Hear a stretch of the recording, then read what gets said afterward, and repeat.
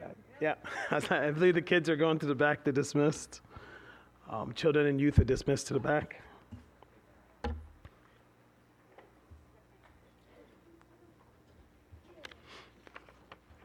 right. Good morning, everyone. I'm not sure it was a good morning till I said it. It's like, good morning, everyone, like two people. All right. The rest of us, good morning to you, too. So this morning, we're going to be continuing our current sermon series looking at the parables of Jesus. Again, we kind of just came out of this season of Advent where we held on and remembered to the idea of Jesus as Emmanuel, God with us. That the God who knows radiance takes on skin. That the God of heaven comes to earth to teach us how to live and love. But as we specifically now turn to the parables of Jesus, we're reminded of Jesus as a teacher, the one who starts with our understanding and builds on it. And as we tell these parables, our goal here is to remember that Jesus desires to transform.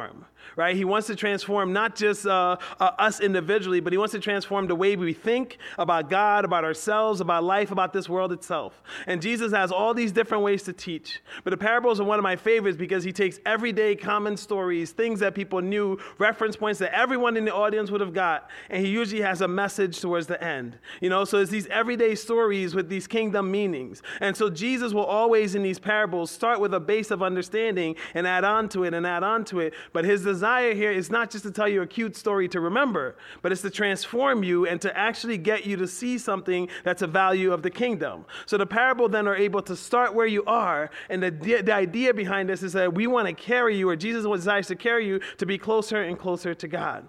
Now, upon further reflection, and for some of us who grew up in church, who've read some of these parables, who are familiar with these parables, I think Wearsby is the one who says that we must be reminded that these parables are both a mirror and a window.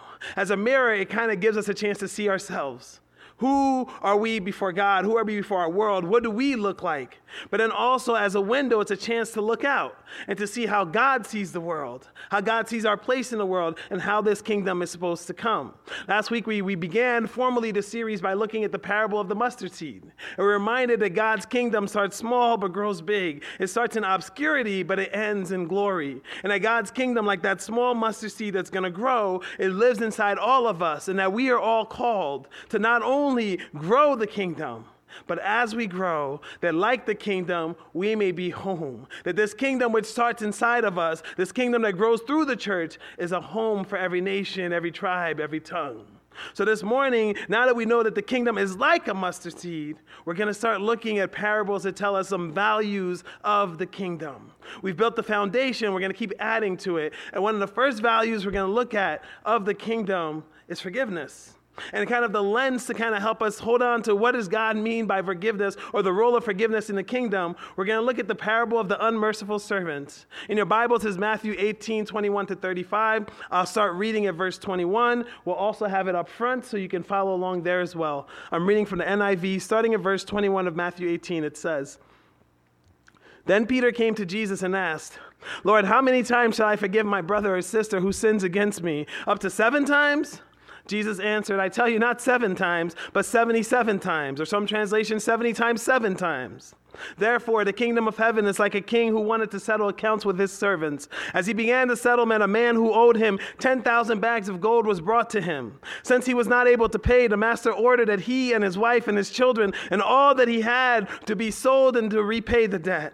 At this, the servant fell on his knees before him. 'Be patient with me,' he begged, 'and I will pay back everything.' The servant's master took pity on him, canceled the debt, and let him go. But when that servant went out, he found one of his fellow servants who owed him 100 silver coins. He grabbed him and began to choke him. 'Pay back what you owe me,' he demanded. His fellow servant fell to his knees and begged him, 'Be patient with me, and I will pay it back.' But he refused. Instead, he went off and had the man thrown into prison until he could pay the debt. When the other servants saw that what had happened, they were outraged and went and told their master everything that had happened. Then the master called the servant in. 'You wicked servant,' he said, 'I canceled all that debt of yours because you begged me to. Shouldn't you have had mercy on your fellow servant just as I had on you?' In anger, his master handed him over to the jailers to be tortured until he should pay back all that he owed. This is how my heavenly Father will treat you, each of you, unless you forgive your brother or sister from your heart. Let's pray together. Our God who forgives, teach us how to forgive. Our God who loves, teach us how to love like you love. Our God who graces, teach us to grace as you grace. Our God of mercy, help us to be your merciful. Lord, we thank you for this parable. We thank you for these stories. We thank you for this chance now to zero in on this value of the kingdom, this tenet of our faith, about the forgiveness that brings us in, about the forgiveness that ties us to you, about the forgiveness that shares your love and mercy, about the forgiveness that sets us free, but also about the forgiveness that sets others free, that draws others to you, that blesses our world around us. In your holy and precious name, amen? So one of the things is really, really fascinating to me about this passage is where it falls in Scripture.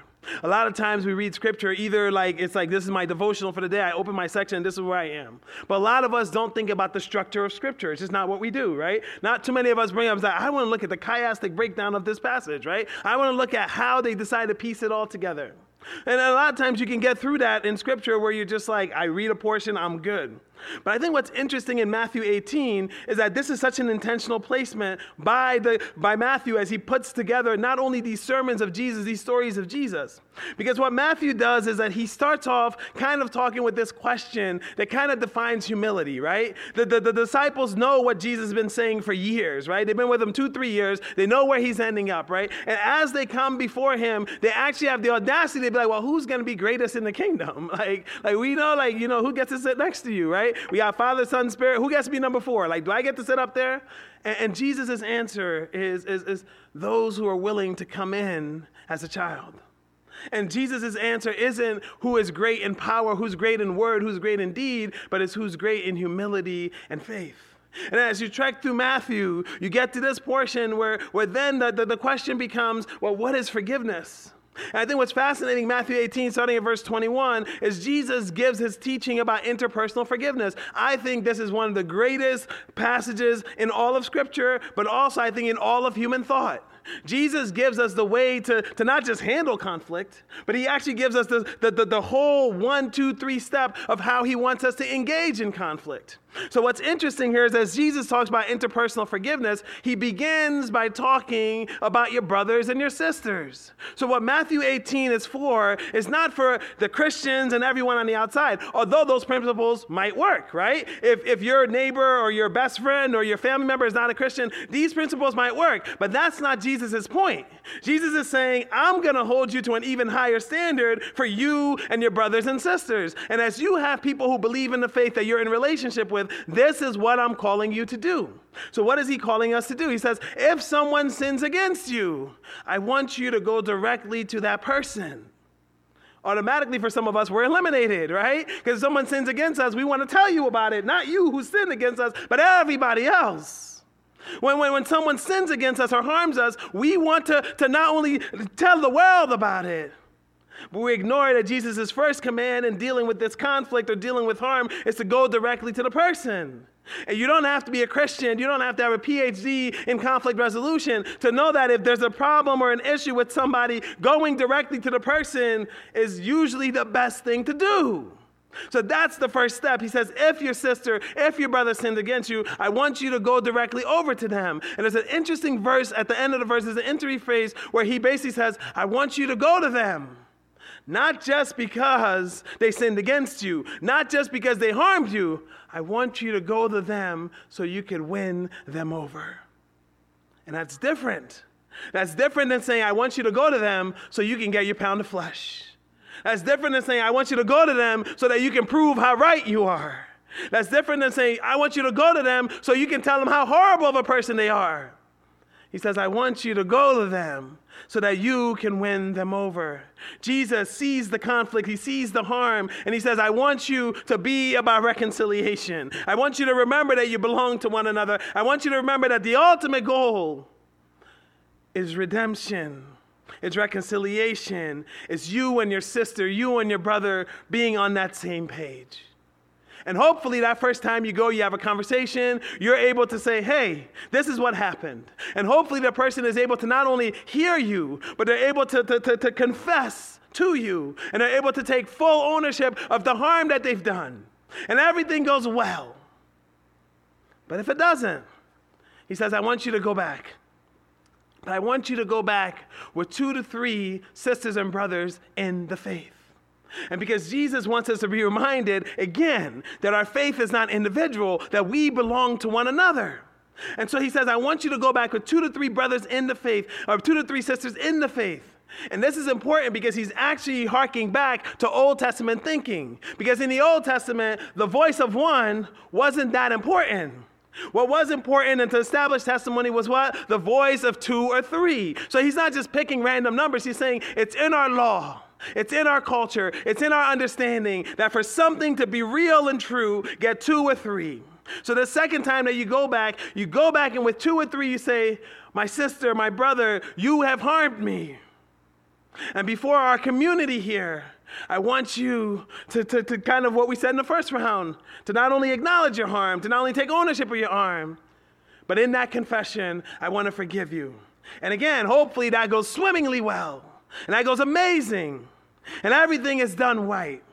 But if that doesn't work, you've gone to the person, you've gone to 2 to 3 sisters and brothers that you both trust and love, that trust and love you, they've gone before the person. He says, I want you to go before your community. And for most of us, this is frightening. It's terrifying. And I think it should be, but not for the reason we think it should be.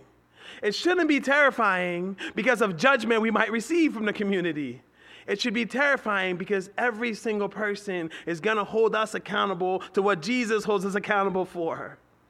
That if Jesus says that when you confess and you forgive, you are to confess and you are to be forgiven. So I think it's scary to come before the community because what you're seeking here again isn't my rightness, isn't my pound of flesh, but is this idea of how do we become one again. So there's 3 steps. Go to the person directly. Go with 2 to 3 that you both trust. Go before the community. And then there's this 4th step. And I kind of have to park the car here a little bit because we as Anabaptists have been getting this wrong for, almost 2,000 years. A lot of us have been reading this, whether you look at the Brethren in Christ or the Mennonites or the Mennonite Brethren or all the different Mennonites. We've been getting this passage wrong for a long time. Because in this thing, it says if you go to a brother directly or a sister directly, it doesn't work out. If you go to with 2 or 3 and that you both trust and it doesn't work out, you go before your community, it doesn't work out. Jesus says, I want you then to treat them like the pagan and the tax collector. And we forget how Jesus treats the pagan and the tax collectors.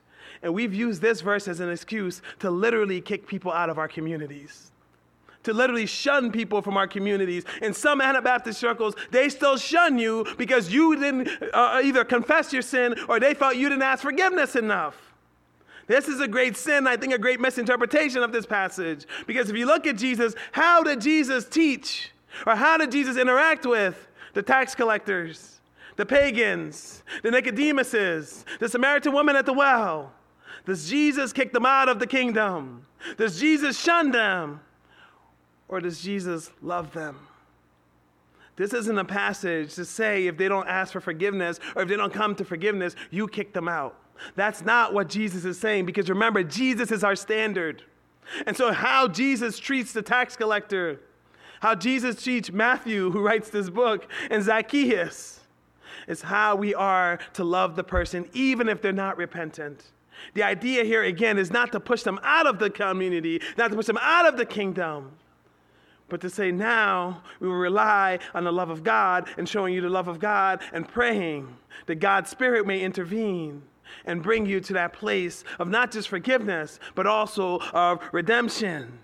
And then he closes that passage by basically saying the reason this is all important is because everything we do on earth matters in heaven. And for a lot of us, when we think about that, we think about the rewards to come. We think about the pearly gates and the mansions and the gifts and the crowns to come. But Jesus seems to believe that every conflict left unreconciled, every person left unforgiven, Every time we choose ourselves over the community. Every time we don't forgive a sister or brother. Jesus seems to think it matters not just on earth, but also in heaven. And then there's another verse, we pick on the Anabaptists. There's another verse in this passage that all Christians mostly get wrong. And I've done it for years. When you gather together, we say, what? Where 2 or 3 are gathered, there I am in the midst. And we use it in a term of witness, right? We do it in a term of worship. And you have to understand the little bit of arrogance we have, right? We are literally coming to church. We are designating this as God's house. So we're walking into God's house and be like, aren't we glad God is there? Imagine a family member comes to your house, opens your fridge, starts eating your food, and I'm so glad you're in your house. I'm so glad you're present. Where 2 or 3 are gathered, I'm so glad you live in your house, right? But what I think is scary about this verse is Jesus is reminding us that in the midst of your conflict, there I am in the midst. In the midst of this fight, there I am in the midst. For most of us, it's kind of comforting to think of, when I come to church, Jesus is there. But he wants us to know that in the midst of this conflict, I am here too. So Jesus gives us the paradigm. He gives us the steps. He lays it all out in Matthew 18. Go directly to your sister. Take 2 or 3 you both value. Go before the community. If all of that doesn't work, love them the way I have loved you. Don't shun them, but look at how I treated those on the outside, and I want you to love them that same way. Because everything you do on earth matters in heaven. And like normal, most of the people get it. Or at least they pretend to get it, right? Like normal, most of the people are just like, well, that sounds good to me. Thank you, Jesus. I got my little ABC chart. I'm ready to go. But Peter is going to Peter. And I love this man because I see a lot of myself in him. Peter is one of my favorite characters in all of Scripture because I never have to doubt what he's thinking. I never have to doubt, does he really get it? I never have to doubt, is he just going with the flow?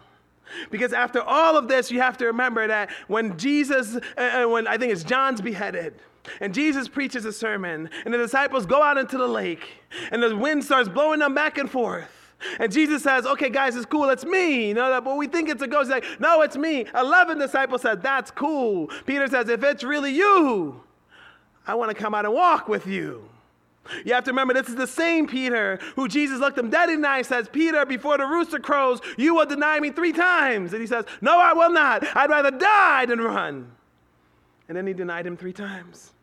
This is the same Peter that after that conversation, after Gethsemane, when the people come with weapons and from the chief priests and everyone gather to kind of take Jesus, the one who gave up his life, the one who said, not my will, but my Father's will, the one who willingly is offering himself up, Peter pulls out a little dagger and says, you know what? I can't get all of you, but I'm going to get the high priest servant. Choo, cuts off his ear. You never have to wonder how Peter feels. And so after Jesus gives this prescriptive of like, this is how I want you to deal with conflict, this is how I want you to go, Peter says, well, Jesus, I have a question. But the thing I love about Peter, and the reason I think he resonates with me, is not only because he doesn't deny the status quo, but yes, he calls out, are you really a ghost? But then he gets to walk on water, doesn't he? Yes, he said, I will not deny you 3 times. But Jesus gets to redeem him 3 times. And I love that passage too, because Jesus says, do you love me, Peter, the way I love you? And Peter goes, I love you, you're my brother. And Jesus says, no. Do you love me the way I love you? I would do anything for you. Do you love me that way? And he says like, but Jesus, you're my brother. And then Jesus looked at him again and it's like, okay, fine, my brother. Are you willing to even start there? Are you willing to love me as a brother? And Peter says, that's all I got right now. And Jesus says, that's okay. I'm still going to put you as a leader in my church. A beautiful reminder that God is willing to start with everywhere where we're at.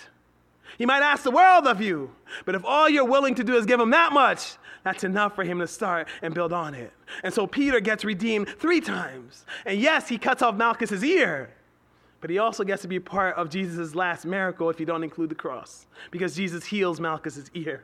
So Peter then is able to step into faith. He's able to go on the pathway to restoration. He's able to give God an opportunity to heal because he has questions. And it's a reminder to us that our questions are only threats to us, that our doubts are only threats to us, that we have a God who's big enough for all of our questions. You cannot outsmart God. You can outthink God. Matter of fact, there's no question you have this burning in your heart that's an original thought that millions of people haven't thought before. But yet we grew up in these settings, in these faith settings or these churches where when someone has a question, we think that's a bad thing. Peter had questions, and yet with his faith, he gets to walk on water. He gets to help build the church. And he gets to be part of miracle after miracle after miracle. Our questions are not bigger than our God. So when Peter comes, he says, okay, yeah, they sin against me. And I love this because he doesn't assume that he's going to do the sinning, right? Like that's another thing that's inherent in this question. He's like, when John messes up again, he comes against me. I know you want me to forgive him. Yeah, but what if I forgive him 7 times? You have to understand that this is actually pretty gracious of Peter. A little arrogant, but also pretty gracious. Because in the Old Testament law and the Jewish thinking and thought, you would forgive someone 3 times, right? So Peter's like, I'm not only going to do what they did, but because you're Jesus, I'm going to double it and add an extra one for spare. 7 times, Jesus, I'm going to forgive John 7 times. And then Jesus says, well, that's nice, but I want you to forgive not 7 times, but 70 times 7 times. I want you to hold on to that because I think it's so ridiculous that the people so when you look at the translation, the actual Greek does say 70 times 7.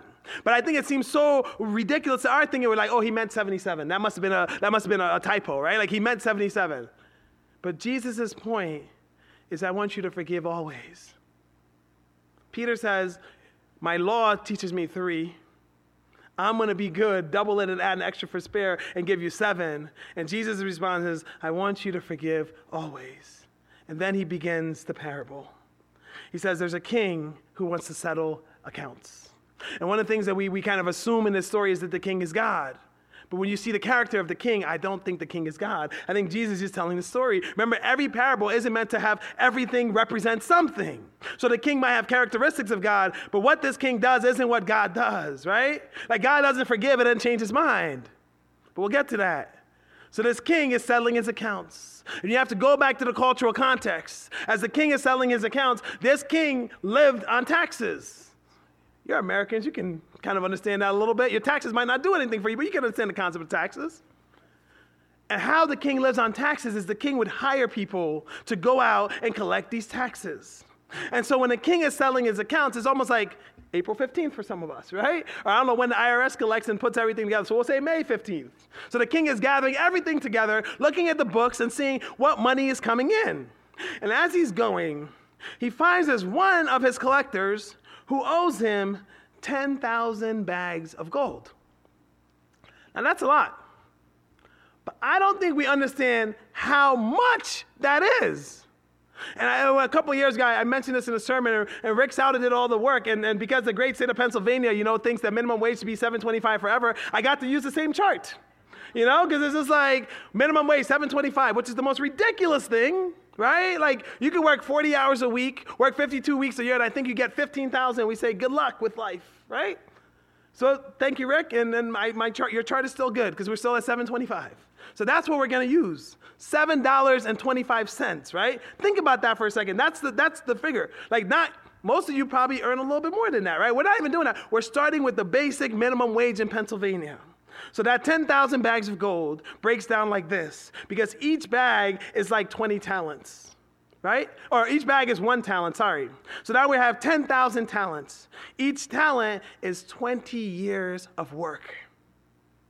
So again, 10,000 talents, 1 talent is 20 years of work. Each year is about $15,000. You do all that math, or you read Rick's chart, and this is what you come up with. The debt that he owed was over $3 trillion in today's dollars. Now, we're Americans, so we know a little something about debt. In fact, our national debt is pushing 30% or $30 trillion, right? So that was actually easy for me doing math because 10%, you just take the 0 away. So this one person owes $3 trillion. We owe $30 trillion. So it helped me with my math, America doesn't worry about their debt, so I figure I shouldn't either, right? But $3 trillion is what he owes. You know how massive $3 trillion is? Every single household to pay this debt in America would have to write a check for $22,000. Every single household.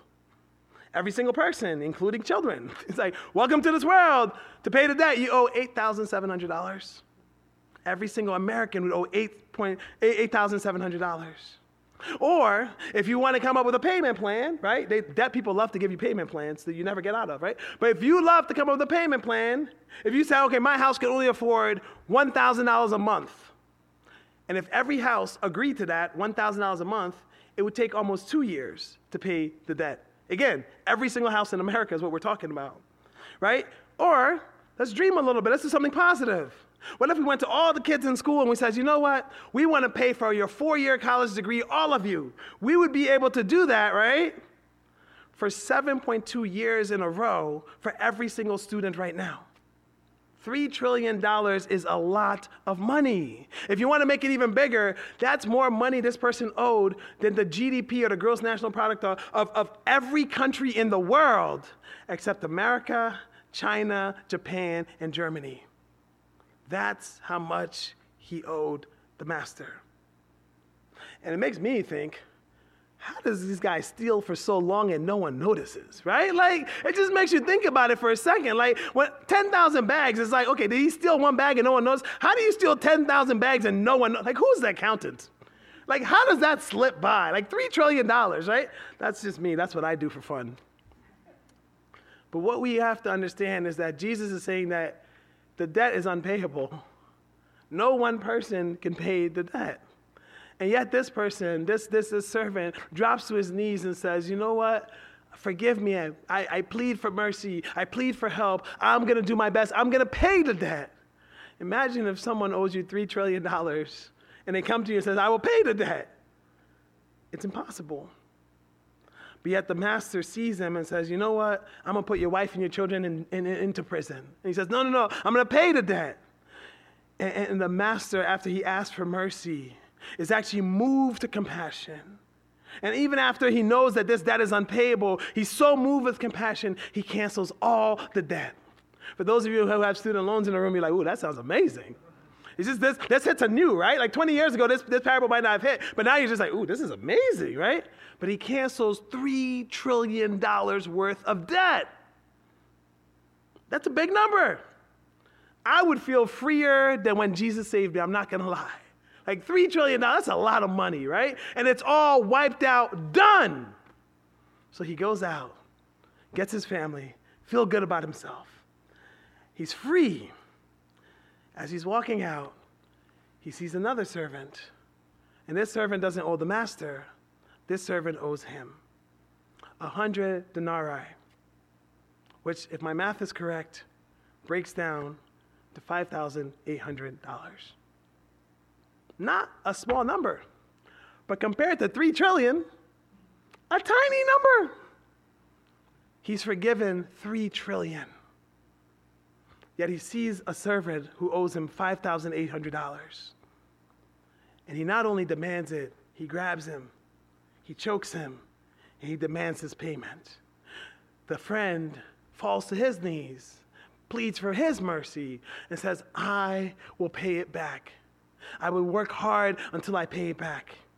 And the one who's been forgiven, the one who's been greatly set free, the one who's had his slate wiped clean, forgets all that and takes that man who owed him $5,800 and throws him into jail. And it doesn't take long for others to see it, for their anger to boil, and for them to go to the king. And when they go to the king, they said, you will not believe what 3 trillion did. You will not believe what he's doing for $5,800. You will not believe what he's doing right now. And so the king, who was first moved with compassion, is now moved with anger. Why?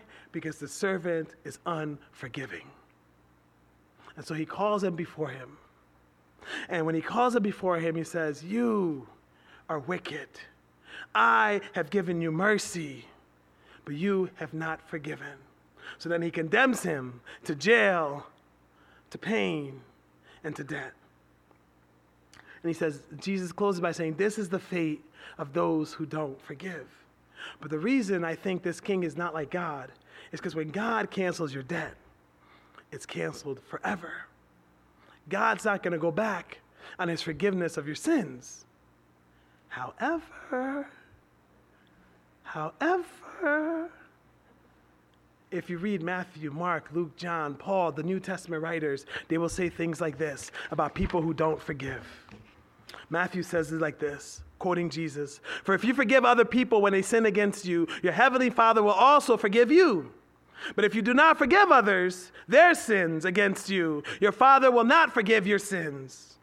And Mark says it like this, "And when you stand praying, if you hold anything against anyone, forgive them, so that your Father in heaven may forgive you your sins." And Luke says it like this, "Do not judge, and you will not be judged. Do not condemn, and you will not be condemned. Forgive, and you will be forgiven." And then John says it like this in the epistle, "This is how God showed his love among us. He sent his one and only Son into the world that we might live through him. This is love." And I love this because we have so many definitions of love in this world, and all of them are wrong.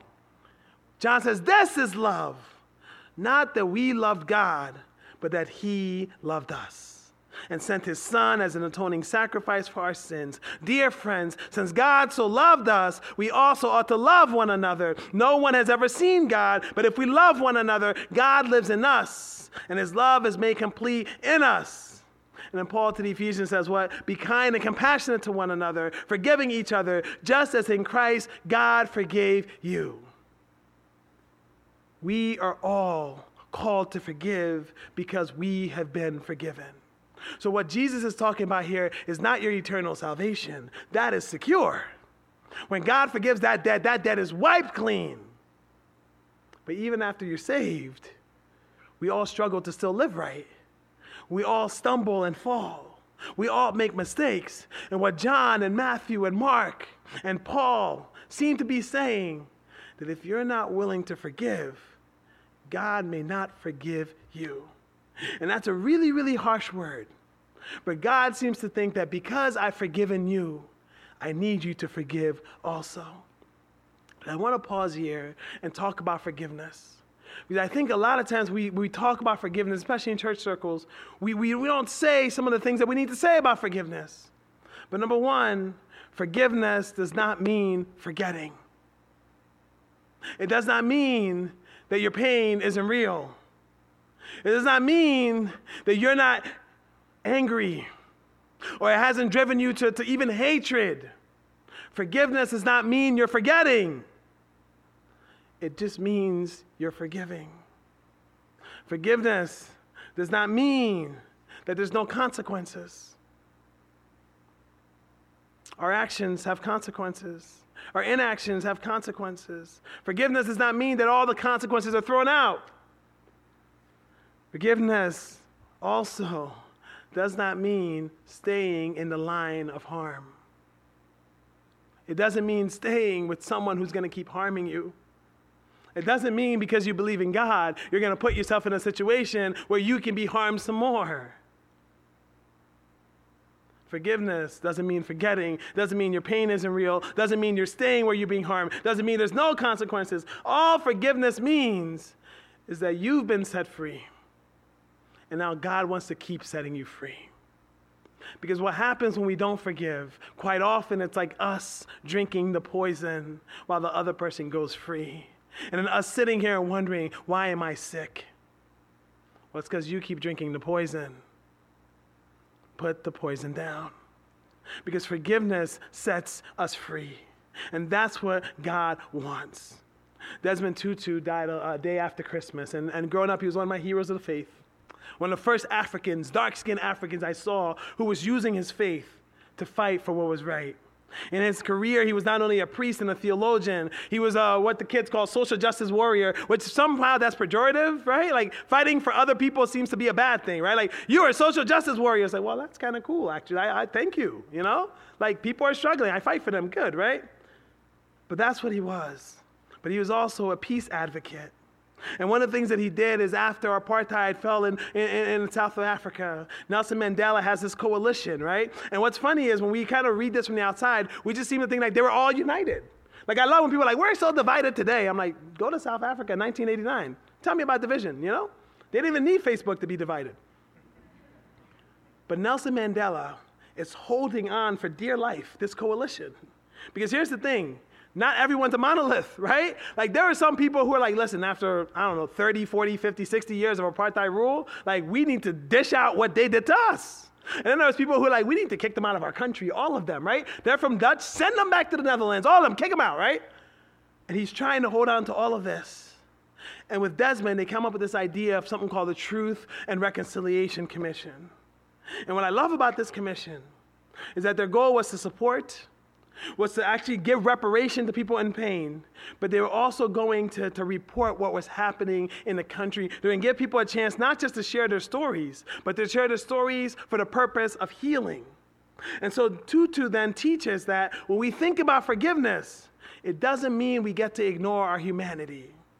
Right? Like the sin has to be acknowledged. And he tells a story about the Cradock Four. The Cradock Four was 4 leaders in South Africa during apartheid in the 80s. And they were doing rebel rousing, right? John Lewis calls it good trouble, right? Like they're going out there and fighting for their people. And the response by the South African government was to kill them and to burn them and to make them a spectacle. And so as part of this Truth and Reconciliation, one of the men who were killed, his daughter comes before Tutu. And she says, I'm still angry. I hate them. I want to forgive. I just don't know how. And Tutu looks at her and says, I don't want you to lose your humanity. But more than that, I don't want you to lose your soul. It's okay to acknowledge your hatred. It's okay to acknowledge your anger. It's not okay to be so consumed by it that you're in prison too. And that's what he's speaking to, is that the anger and hate might be present, but if it consumes you, you will never be set free. And that's why God calls us to forgive. Not because our pain isn't real, not because we haven't been hurt, not because it's not hard, not because we're not struggling, but because God wants you to be set free. And God also wants you to look like God. That's our ultimate work.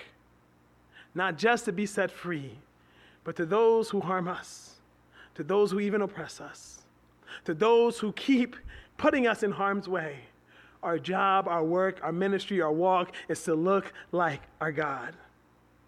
So we need to forgive, to set them free, but also to set us free. And that's why forgiveness is the core tenet of the kingdom. In a lot of our relationships, we think the big step is to say, I love you. But that is just the foundation.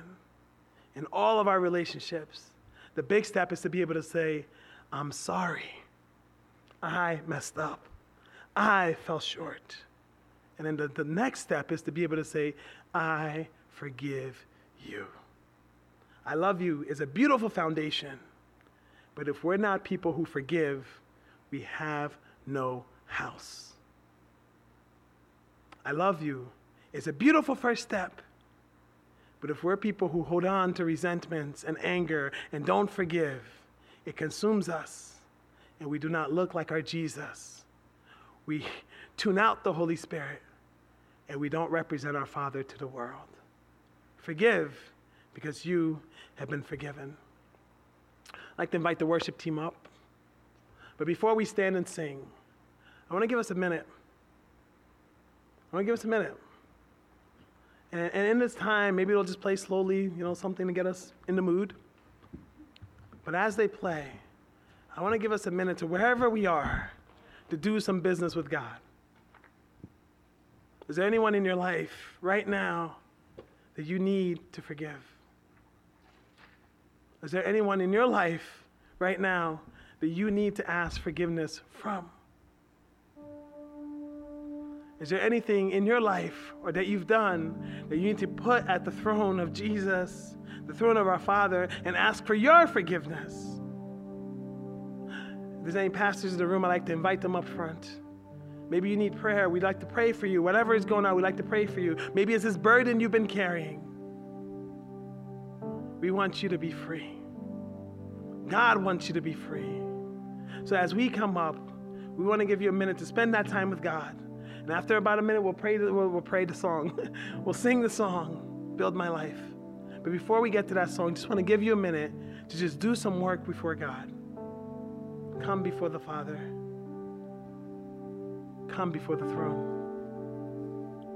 Give to God your struggle. Give to God your pain. Come to God for forgiveness.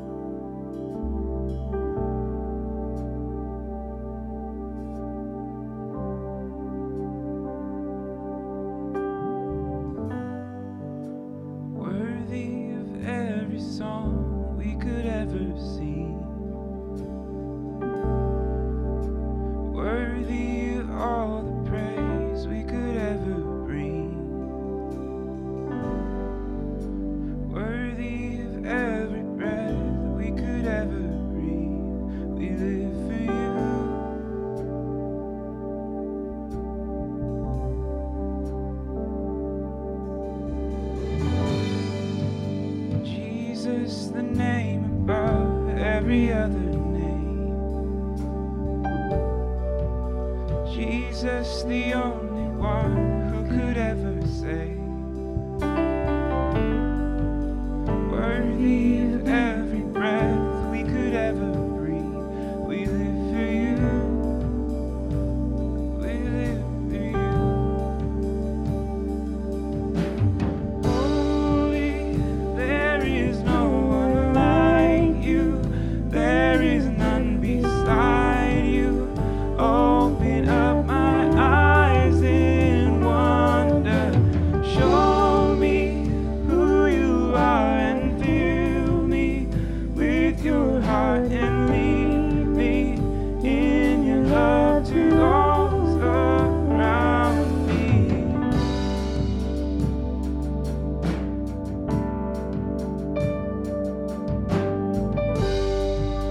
Jesus, the name above every other name.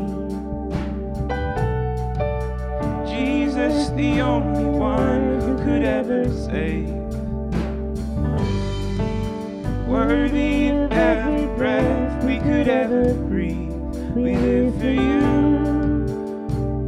We live for you. And holy, there is no one like you. There is none beside you. Open up my eyes in wonder and show me who you are and fill me with your heart and lead me in your